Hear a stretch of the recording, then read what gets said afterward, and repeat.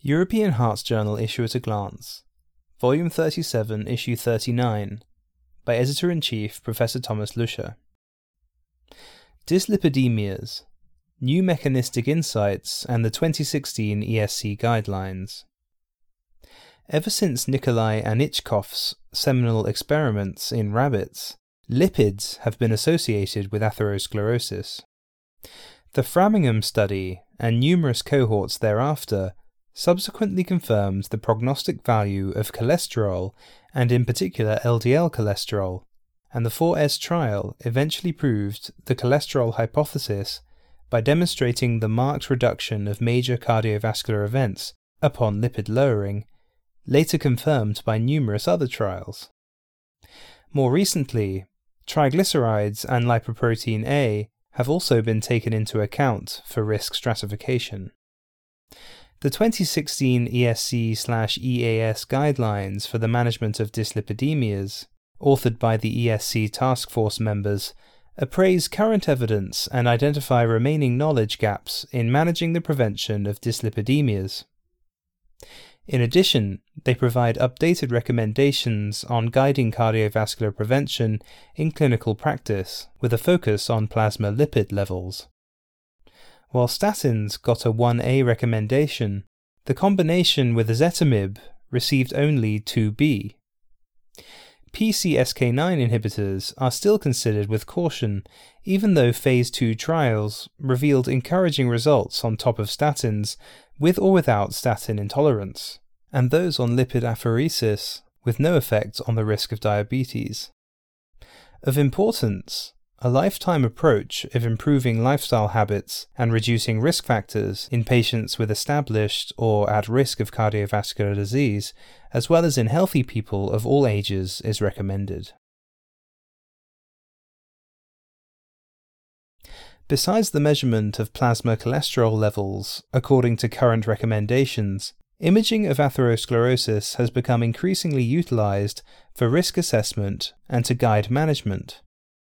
To that end, carotid and intravascular ultrasound, optical coherence tomography, computed tomography, and positron emission tomography have been used. Since vulnerable plaques, in particular, activated by inflammatory cytokines, are prone to rupture and elicit acute coronary syndrome, metabolic imaging of plaques has increasingly attracted interest. In a clinical review article, Imaging Atherosclerosis with Positron Emission Tomography, Ahmed Tawakkol and colleagues from the Massachusetts General Hospital in Boston, USA, argue that positron emission tomography represents a non-invasive method to measure biological processes that are relevant to atherosclerosis, including atherosclerotic inflammation and arterial calcification. Commonly, 18F-fluorodeoxyglucose has been used as a tracer to visualize inflammatory processes in atherosclerotic plaques and to test the efficacy of therapeutic interventions. Other tracers, such as 18F-sodium fluoride, provide additional possibilities to characterize atherosclerotic plaques. This review summarizes the emerging use of positron emission tomography arterial imaging as a marker of vascular inflammation and atherosclerosis, as a prognostic tool, and as a clinical research tool. Besides statins and ezetimibe, PCSK9 inhibitors have recently been introduced to lower LDL cholesterol as an alternative in patients with statin intolerance, particularly muscle pain, or on top of current therapy in high-risk patients, such as those with familial hypercholesterolemia. A drawback of statins is the fact that these lipid-lowering drugs increase the risk of diabetes, which may reduce their preventative potential in patients with hypercholesterolemia. It is therefore of clinical importance to assess such risks with new PCSK9 antibodies.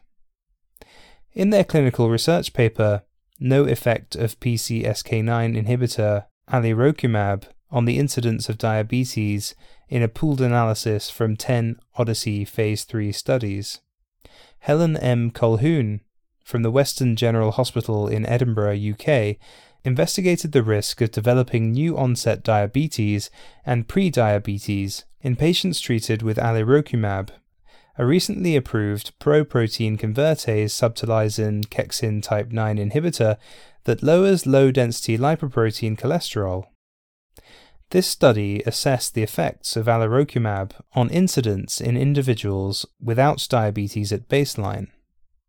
To that end, the authors conducted a pooled analysis of 10 Odyssey Phase 3 trials involving 4,974 patients treated with alirocumab for 24 to 104 weeks on top of a statin. At baseline, 1/3 of individuals had diabetes and were excluded from the analysis. The remaining 3,448 patients without diabetes had prediabetes in 40% of the cases, while 30% were normoglycemic. The hazard ratio for diabetes-related treatment-emergent adverse events with alirocumab was 0.64 and 0.55 with placebo.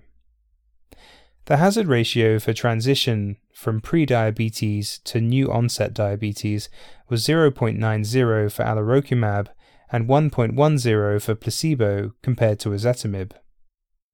The main change in fasting plasma glucose, or glycated hemoglobin A1c, over time did not differ between treatment groups in patients without diabetes. There was no evidence of a diabetogenic effect of alirocumab in individuals without diabetes at baseline compared to either placebo or ezetimibe. These clinically important findings are discussed in a comprehensive editorial by Naveed Sattar from the Glasgow Royal Infirmary in Scotland, UK. Lipid metabolisms in the body are regulated by many pathways. In an EHJ brief communication, deficiency of the oxygen sensor prolyl hydroxylase 1 attenuates hypercholesterolemia, inflammation, atherosclerosis, and hyperglycemia. Judith Slumer and colleagues from the Maastricht University Medical Center in the Netherlands provide evidence for a novel regulator of cholesterol metabolism which simultaneously impacts on glucose intolerance and inflammation. Mice deficient of the oxygen sensor HIF prolyl hydroxylase 1, PHD1, were backcrossed onto an atherogenic LDL receptor, or LDLR, knockout background. Atherosclerosis was induced using a Western-type diet for 8 weeks. PHD1 LDLR double knockout mice exhibited a sharp reduction in VLDL and LDL-contained plasma cholesterol levels. In line with that, atherosclerotic plaque area, necrotic core expansion, and plaque stage quantification was hampered in PHD1 LDLR mice. Mechanistically, cholesterol lowering in PHD1 deficient mice appeared to be independent of pathways exploited by statins or PCSK9 inhibitors. Indeed, PHD1 knockout mice showed enhanced cholesterol excretion from the blood to the intestines and ultimately feces. Additionally, flow cytometry of whole blood of these mice revealed reduced counts of leukocytes and particularly of LY6C high pro-inflammatory monocytes. In addition, when studying PHD1 deletion in diet-induced obese mice exposed 14 weeks to a high-fat diet, the animals were less glucose intolerant as compared to wild-type littermates. Thus, mice lacking the oxygen sensor HIF prolyl hydroxylase 1 display a metabolic phenotype that generally is deemed protective against cardiovascular disease. Future studies should focus on the specificity of this effect and the translation of these preliminary findings into the human. The editors hope that this issue of the European Heart Journal will find the interest of its readers.